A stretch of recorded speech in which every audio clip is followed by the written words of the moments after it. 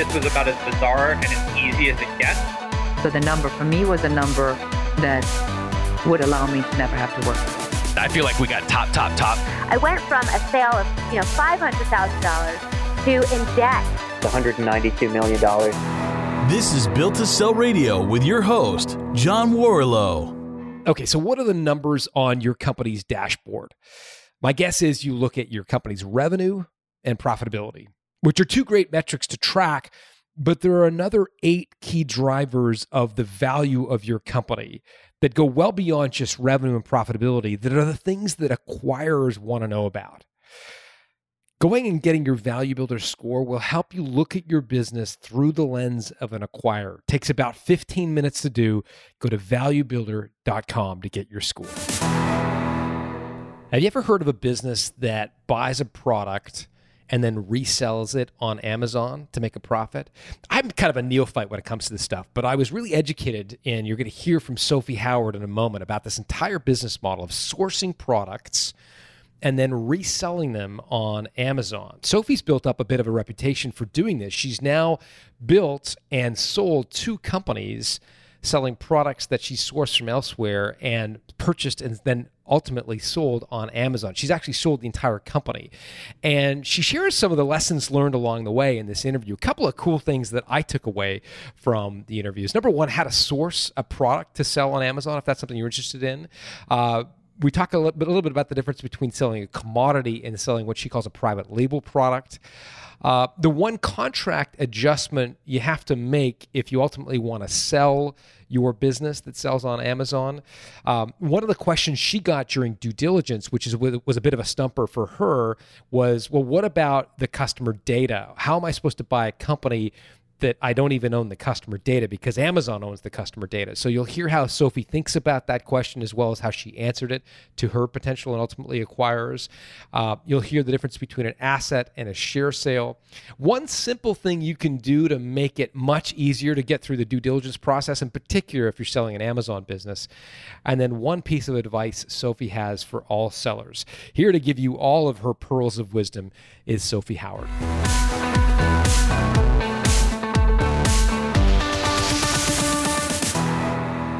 Sophie Howard, welcome to Built to Sell Radio.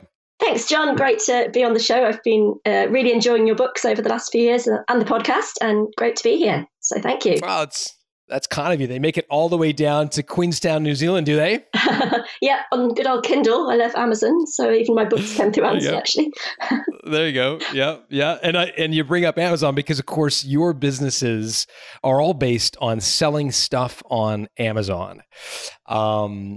Tell us about these, because you've been through a few exits of companies you've started, sold stuff on Amazon, and then the businesses have actually been acquired. And so, I mean, for lay people like me, I mean, when I think of Amazon, I mean, correct me, I know this is stupid, but I still think of books.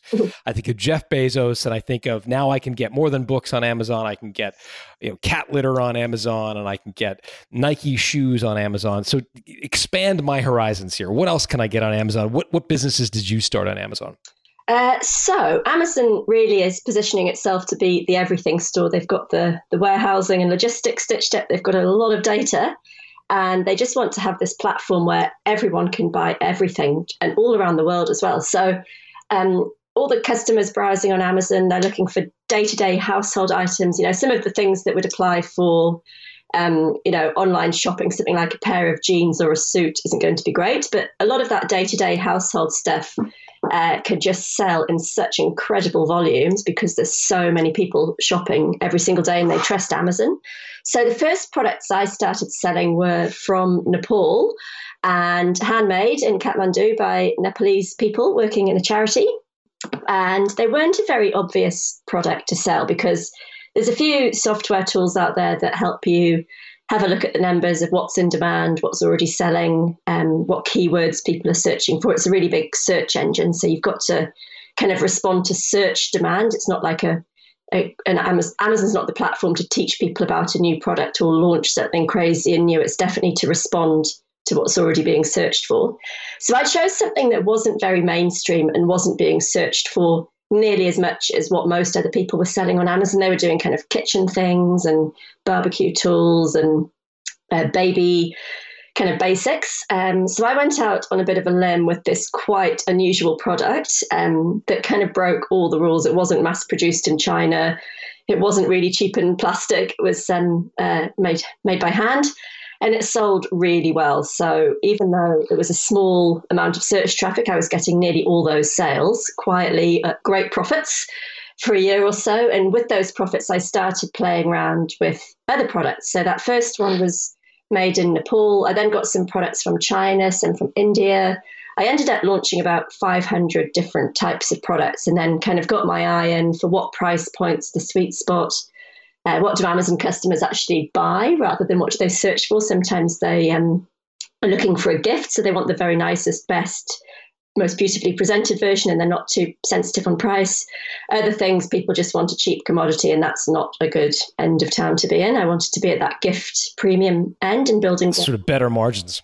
Got it. And less competition, and the suppliers can't do the same thing themselves if you've got a bit of, nice packaging and it's been put together in such a way that it's harder to copy.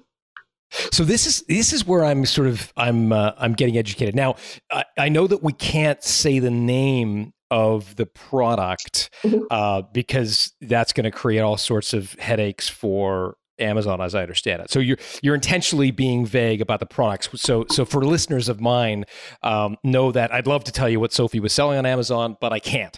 So I think what we can tell you is that it was a baby product and it was handmade in Nepal. Yeah. Is that fair, Sophie? It would be a problem for Amazon. It's the guys that have bought the businesses off me. If it became public knowledge what the products were that I was selling, other people could go out, source those similar products and compete with the guys that have just bought businesses. So it's a bit unfair on them. Plus it's in my agreement with them that I won't say. Yeah. So that's understandable. But I think listeners can get a sense that it wasn't, as you say, a commoditized product. It was handmade. So why do they need you?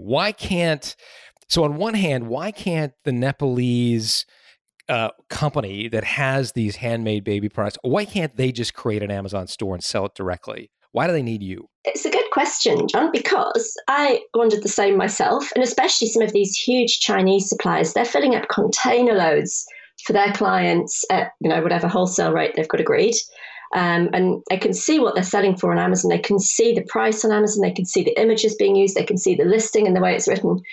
But Amazon's a big machine, and to run an Amazon account properly, you've got to do some of the basics right around how your account's set up, how just managing inventory. You've got to be a pretty good generalist and just keep in stock, have, the basics running. But you also have to really study how the Amazon algorithm works. And there is, in the more competitive areas, unless you're kind of an Amazon expert and know exactly what you're doing, you'll be buried on page 85. And I think something like 86% of all the sales made on Amazon are from that page one of search results. So somebody busy manufacturing in a small outfit on the other side of the world just doesn't have the knowledge of how to win on Amazon. And they just see their job as making stuff. They aren't interested in doing the whole end-to-end supply chain. They just want to sell to the next one in the chain and have a nice backlog of orders and keep busy doing what they specialize in.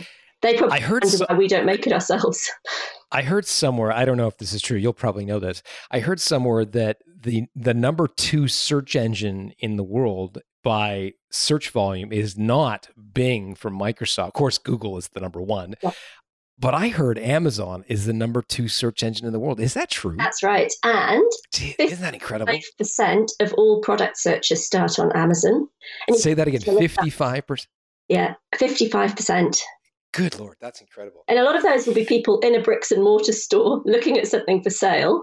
They'll have a look on Amazon to check the reviews, to check the price. And if they've got Amazon Prime, they'll get cheap, free shipping, overnight, next couple of days. And they might get a much better price than in the store. So it's a horrible time to be in retail, I'd say, for those day-to-day products that are available on Amazon. So flip side question, similar question, but from the flip side, why does Amazon need you? Like if Amazon's got the algorithm and they can see that people are searching for handmade baby products from Nepal, like why do they need Sophie Howard? Why don't they just go source them themselves? Good question. So Amazon does source some products themselves. So if you're looking at something like, I don't know, what's a really boring day-to-day thing, tea towels. Amazon will carry their own line of Amazon Basics tea towels. They'll have amazing purchasing power. they own shipping lines. They've got their claws right through the whole chain of some of those basic, really high volume products. But Amazon wants to be the first $1 trillion company. They're on track to be that by the end of this year. And that means they need more products. So they bought Whole Foods Market for $13 billion to get more food products and to get the warehouses as well. But they only bought Whole Foods Market about a year or so ago. They've now got 17% of the grocery sales in the States already. So they just need more products and more variety for more shoppers so that people have got no reason to look anywhere else but Amazon. And those harder to source, lower volume ones, especially where there's a bit of a point of difference or some product development or a basic commodities turned into a gift pack or there's a bundle of things put together, Amazon doesn't really want to be in that business. That's too manually, just sort of too labor intensive for them to scale.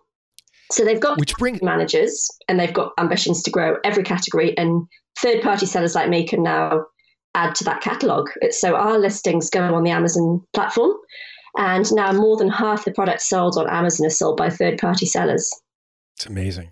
So tell me about the business model itself. This has nothing to, we're going to get to the sale of the company, and I'm fascinated by that as well, but I'm also just equally fascinated about the business model. So in this case, do you warehouse the product, or are you really a classic go-between where you're really never taking ownership of the baby products that you're buying from Nepal? You're simply moving the order from one place to the next. Are you taking ownership of the inventory? Yeah, so the flow goes like this. So you find your supplier, find your product, find your supplier, put down a deposit for that order, usually about a third. They manufacture the order, make the products. So my first product was 75 units of a $3 product. These don't need to be big initial orders. Then the supplier will ship them as you pay the balance, and they'll organize the shipping for you, send it direct to an Amazon Fulfillment by Amazon warehouse, where I've got a professional seller account. I log in, I can see that my inventory's landed, it's now for sale. And then the customer shopping on Amazon pays Amazon. Amazon ships the product to the customer automatically. So totally hands off for me. I can live in New Zealand. I can be on the beach in Bali. I can be traveling. Amazon's holding my products and doing all the customer delivery, answering silly questions about I've lost my credit card, numbers expired, my address has changed. They deal with all of that boring stuff. And then Amazon collects the payment from the customer. Then every 2 weeks, Amazon pays me back in my New Zealand bank account the balance that's been accruing from my sales. So the first thing I do every morning is check online to see how many products I've sold overnight while I was asleep, which is very fun, and just see my balance growing. And every 2 weeks, they'll make a distribution direct to my bank at home. But I never touch a product. I don't get samples. I choose products that customers... Oh, I like this business. It's pretty neat. So it's cool. I had no idea I had no idea how this worked. I mean, I've obviously seen resellers on Amazon. I had no idea the kind of underpinnings of how it all works. This is cool. Yeah. There's a few different tools on Amazon. Oh, sorry, carry on. There are a few different ways just to do it as well. So I do a thing called private labeling. So I create my own brands and the suppliers produce for my specifications, and it's kind of a unique product on Amazon. There's a load of people do something called retail arbitrage. They resell other people's products, or they buy from existing wholesalers with existing known products and just resell them. But I don't think the margins are nearly as good. Plus, it would be harder to sell because you're not actually creating a brand. That's just straight. I'm super glad you raised that, because we talk about this thing called the monopoly control, where you've got a point of differentiation, and that's what gives you better margins, and it's what ultimately acquirers care for. Is they want products with some point of differentiation. They're not sort of in a commodity space. So that was, did you make that decision to build your own brand? Like, what was driving that decision? Was it the better margins, or did you have the foresight to think this is going to help the valuation of this company downstream? Oh, I'd like to say I'm some sort of business savant and I had this, clear strategy, but actually it was the course I did. That was the model they taught. There were other courses out there teaching how to wholesale, but I did a course on how to private label, which is creating your own brand. And that worked really well. And I've enjoyed that creative piece. I've got no design background. I'm not inventing products, but I do like bringing the designers and the manufacturers together and throwing some ideas around about packaging or some point of differentiation. And seeing that come to life is actually really fun. So I've enjoyed that creative side from science, watching people do the thing. And then seeing your own product for sale is a very rewarding exercise, and it can happen really fast. It was weeks, not months, to start selling. I can imagine it being incredibly rewarding, especially when you're in New Zealand and you're seeing it being bought all over the world. What's the name of the course, by the way, in case people want to take that?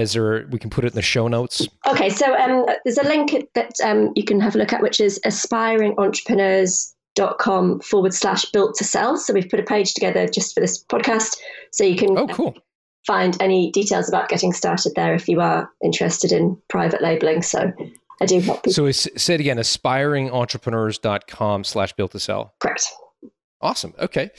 Well, that's great. Thank you very much for doing that. So that's a course that you've developed that can help people sort of stick handle all this Amazon stuff? Yeah. So it's kind of a two-part process. The first bit's the tough one, which is choosing what product to sell. That's the $1 million question. If you get that right, you can grow $1 million business in a year or two and sell it, which we'll get onto. There's a lot of operational day-to-day process stuff as well. A lot of people teach that. There's not really, I don't teach that differently. There's only one way to do a shipping label for Amazon. So a lot of my training's all around product selection and building brands and also building to sell. Cool. So the main things I do differently, I go for more premium products that are lower competition. So I don't need to jostle with all the big sellers to get onto page one. I source from countries outside of China a lot, where everybody else is mainly in China. So I've been getting products, like I had a tea business that was all from Sri Lanka and India. So I've had some amazing trips and experiences through this as well. And then the other thing is, of course, building it to sell. So I teach all my students the things I've figured out from having sold a couple of these. What did the other side's accountants and lawyers pick holes in when they did due diligence? What did I learn from doing the handover and transition?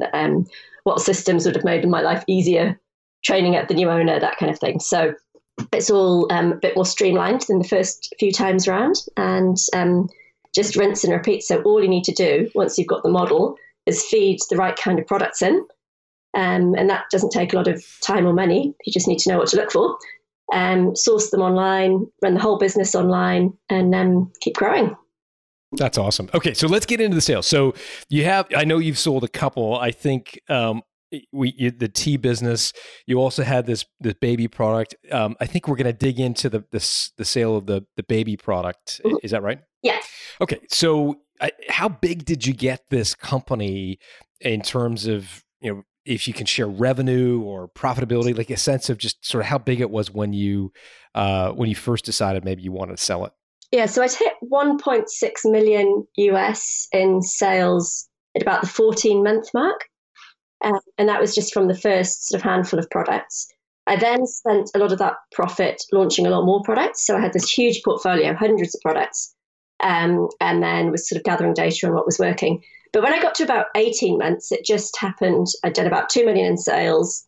I had to do my tax returns. So everything was all filed and neat and tidy. I knew all my numbers. And I've got a friend in LA who's a business broker, Jock Pirtle, who was excellent.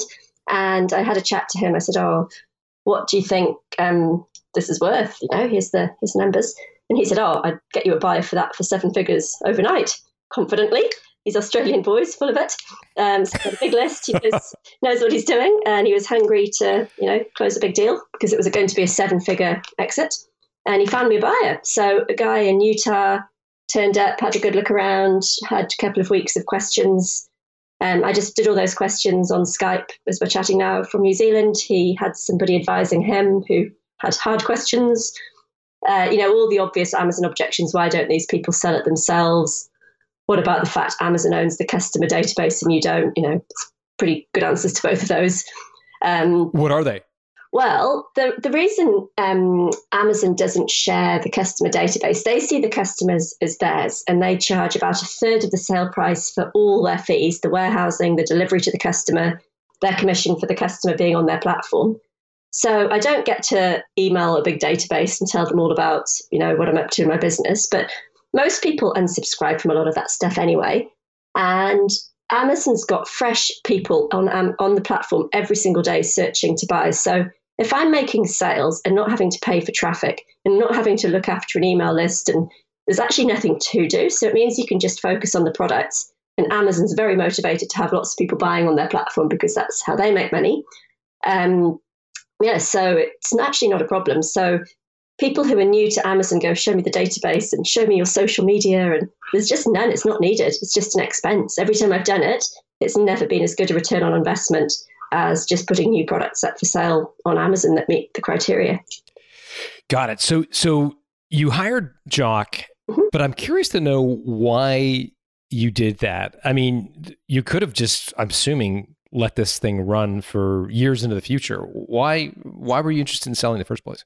So I was still working part-time. I'd been on maternity leave when I started the business. So I had a toddler and a baby at this stage. So I was pretty busy. I had a good job. I was a diplomat working for the New Zealand government. So good job, paying a nanny and all the childcare. My husband was working for New Zealand government too. So we had good jobs, but we had this horrible mortgage. And that lump sum cleared the mortgage and more. And just meant we didn't need to work anymore. So kind of that business is so easy to run. It's maybe, I say, sort of 4 to 8 hours a week once it's been set up right and sort of optimized. So it's quite attractive to sell. You don't need to be some Facebook whiz kid or some tech kid in Silicon Valley to run an Amazon business. Retirees who've got, a day a week could do this.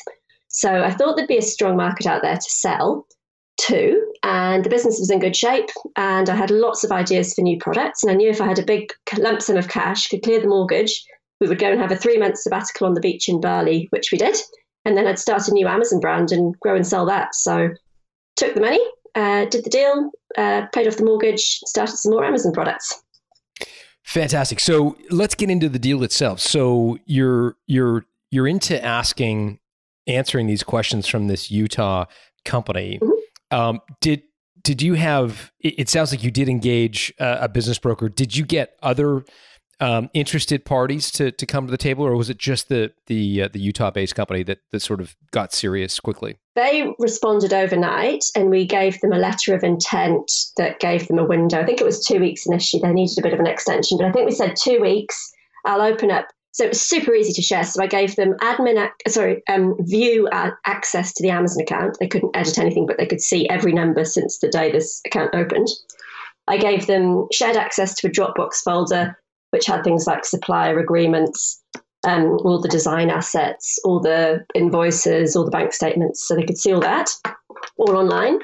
Gave them a few days. They asked a few questions, went around doing that for a while. Then, what was the next step? So then we drafted an agreement. So the letter of intent said basically, if everything checks out, you intend to go ahead. Jock, the broker, checked, that they had the funds available and were serious. Took a few rounds of negotiations. There were a few products that I'd put on that Amazon account, but decided I'd want to hold back for myself. They were very new. They weren't increasing the valuation at all, but I thought they'd be a good project to keep for the next round. So excluded a few products that were in there. I was initially going to just sell rights to the US, but ended up including UK and Europe as well. So that was a value to them. It didn't really cost me anything to add in. So we sort of negotiated around those sorts of things.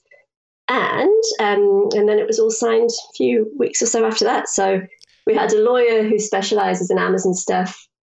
It was actually an asset sale. So because that was a New Zealand company, I can't sell that to an American individual without him becoming a resident and a director of that company. It got a bit hard. So we sold the Amazon account as an asset.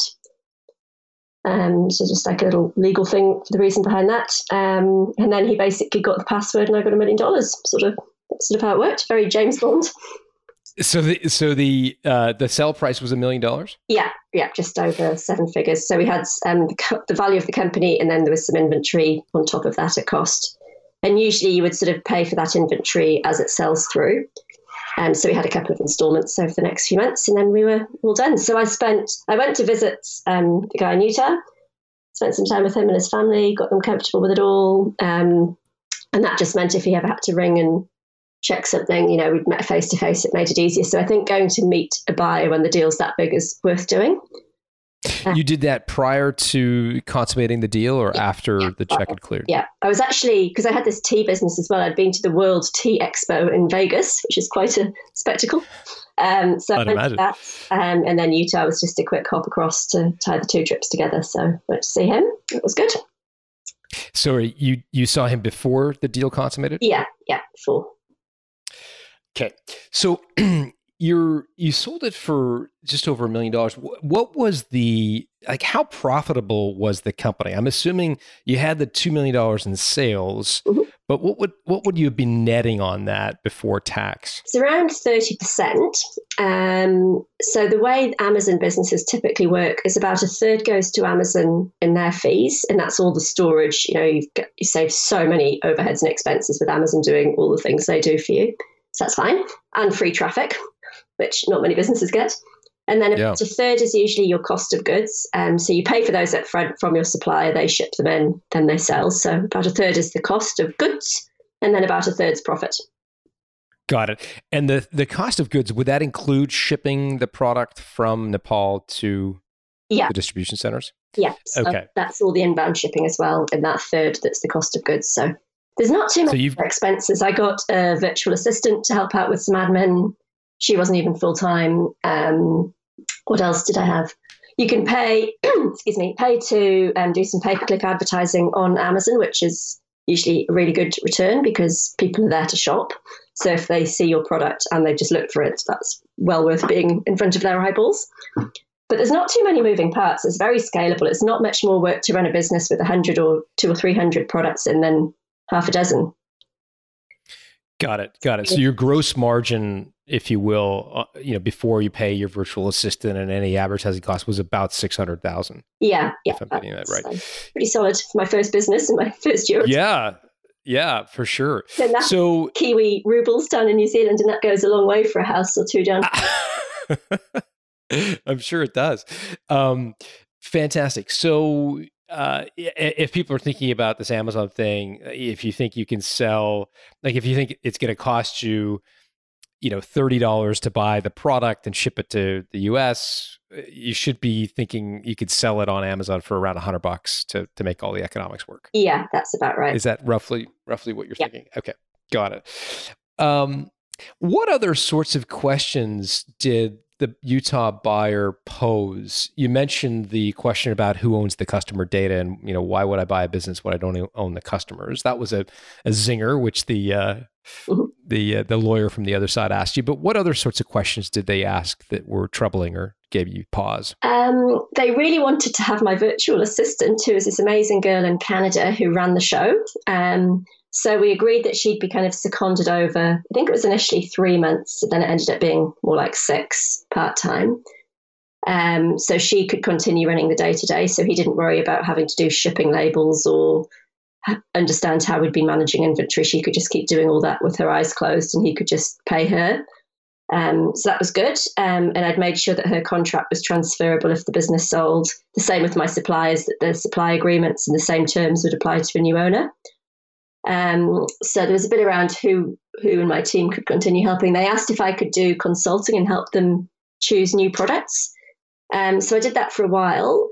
He actually ended up not doing that many new products for some reason. It was just, the existing ones were selling and he was busy. And there's most of the work on Amazon's at that front end. You do the work once to source a new product, and then it stays in stock and sells for a very long time. But that's where the work is. It's pretty good passive income once you've set it up. But just to collect the passive income. Tell me about the company or the individual in Utah. What was he or she looking for in buying this business? Was there any sort of strategic reason they wanted to buy it, or why did they want to buy your?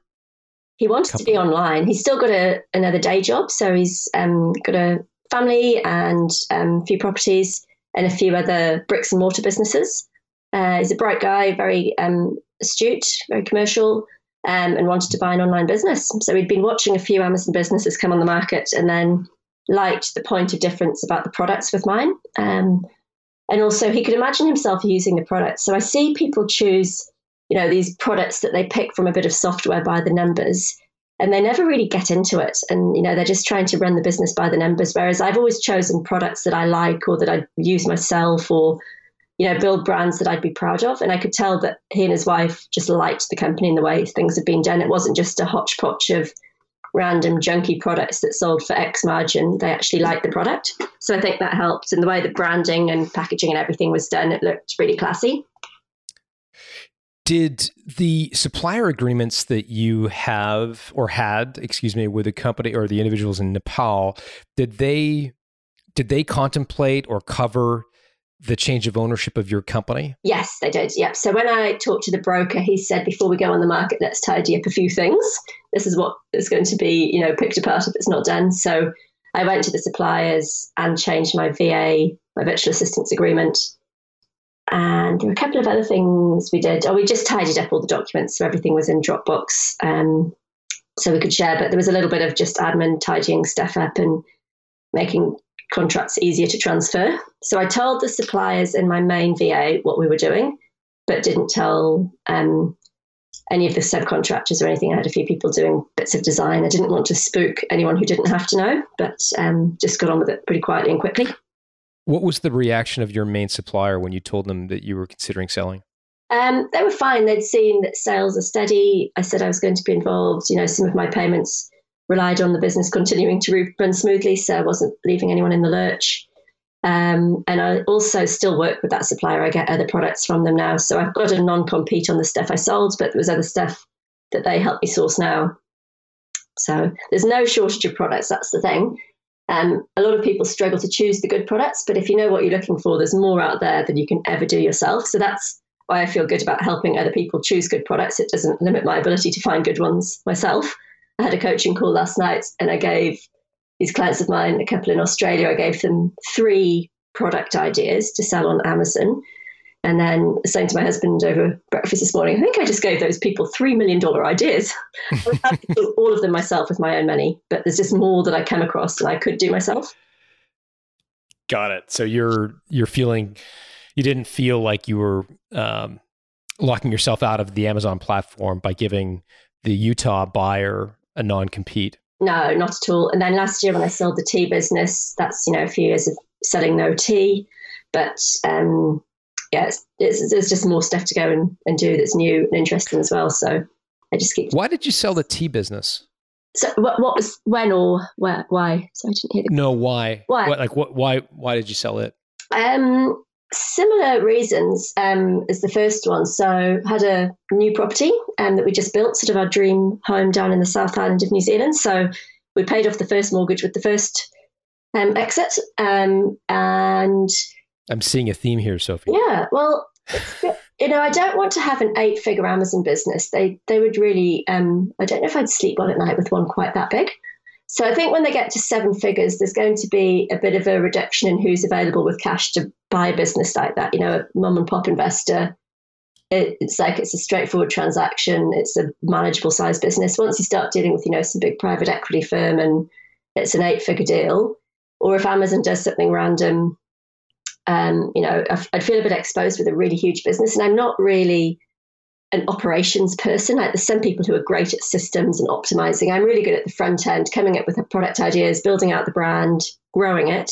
And then I think my sweet spot is selling it when it's sort of high 6 figures, maybe $1 million, and then going back and starting again. I get all my energy creating stuff. And other people are looking to buy a steady cash flow, passive income business. So those lumps of cash are great fun to chase down when you exit. That's got me quite hooked. There's a roadmap to get there. If you've got 4 Amazon products, the sale price is $30 each, and you sell 25 of each of those a day, that's $1 million revenue business. They usually sell for a multiple of sort of 2.5 to 3 times the annual net profit. So pretty good for, being able to build 6 or 7 figure business quite quickly. And you don't need a lot of capital to get going either. You've got to buy that first product up front. You've got to juggle your cash flow pretty carefully to stay in stock as you're adding new products.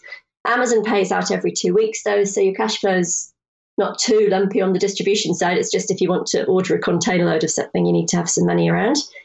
But starting out and growing from scratch, you can, build one of these in 2 years and then sell it. It ticks so many of the boxes that we talk about at Built to Sell and at Value Builder. I think it's an awesome model. So I wish you all the best with your next one. I'd be curious to know, before I let you go, is there one thing that you might do differently if you had it to do all over again, I mean, I guess another way of asking the same question would be, what advice would you have for somebody going through the sale of their business for the first time?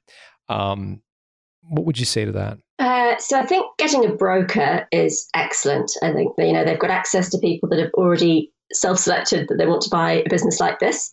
If there's ever any kind of jostling in the negotiations, they can do the tough stuff. They can say, it's time to make a decision, boys, or they can say, I need to see evidence of your funds in the bank. They can do that harder stuff, whereas I can just be answering the questions and showing the new owners or potential owners what I do, what they would have to do, why things have been done in certain ways. So it kind of makes the relationship for the negotiations good. Can sort of take different roles as it goes through, dealing with Morgan Stanley, sending you a barrage of tough questions. So they've got some generic experience around, common objections, which is good. And also help negotiate things like the finance terms. Because I'm in New Zealand, it's a bit difficult. Like I haven't been running it through US, like I haven't got IRS tax returns, which if somebody wants an SBA loan, they'd probably want to see. So I was sort of looking for cash buyers, and this broker had cash buyers, which was great. What else? I think you want the profit to be sort of six figures. Like you want to have been doing 100,000 net profit and then be selling it for a few 100,000 is the minimum. Otherwise, it's quite a big effort to get the prospectus out there, put your energy into getting it all ready for sale, all the negotiations, all the transition stuff. You wouldn't want to do that more than once a year unless you were getting a good dollop of revenue out of it. And I think the brokers just help, keep the market competitive. You might find a single private buyer yourself, but you'd never know what the market's willing to pay unless it goes out to all the potential people and get them bidding up or, really, put the scarcity on and put the pressure on for them to make the decision to buy it. All makes great sense. There's so much more to know. Sophie, I know you're going to have a lot of people reaching out to you. Where do people find you? Do you have sort of a suggestion for people? You mentioned aspiringentrepreneurs.com/built to sell. Is that the best place for them to go? Yeah. So I've got a few things I do. One is help complete Amazon newbies work out what kind of products to sell. So I run a group called Product University. So there's a bunch of pre-recorded trainings on the basics, the A to Z in the States, everything you need to know just to get up and selling fast. Then I also do live weekly coaching once a week as well. So every Friday morning, my time, your US Thursday afternoon or evening, I go live and I sometimes have something prepared that's like an update from my side, a new tactic or something I'm doing or something I've learned or something I've read, share with people what's going on, what's happening at Amazon. But then also people have a chance to ask me anything. So they kind of feel like they're up to date and connected in with the people that know what they're doing on Amazon rather than making it up as they go. And then I also do a bit of coaching, and I also take people on trade show visits. So I just got back from a trip to China with 30 Australians. I'm taking a bunch of people to India in October. I'm taking a group to Vietnam to source products from a lifestyle expo in Vietnam. So there's some really cool lifestyle and fun stuff you can do through sourcing products around the world. And I quite like the travel outside of the big Chinese trade shows. I like to get out and about and have some cool trips. So take people with me who want to see how I choose products and work with suppliers. So that's all on that link, aspiringentrepreneurs.com/built-to-sell. Sophie Howard, thank you so much for joining us. Brilliant. Thanks for having me on the show, John. It's been great having a chat.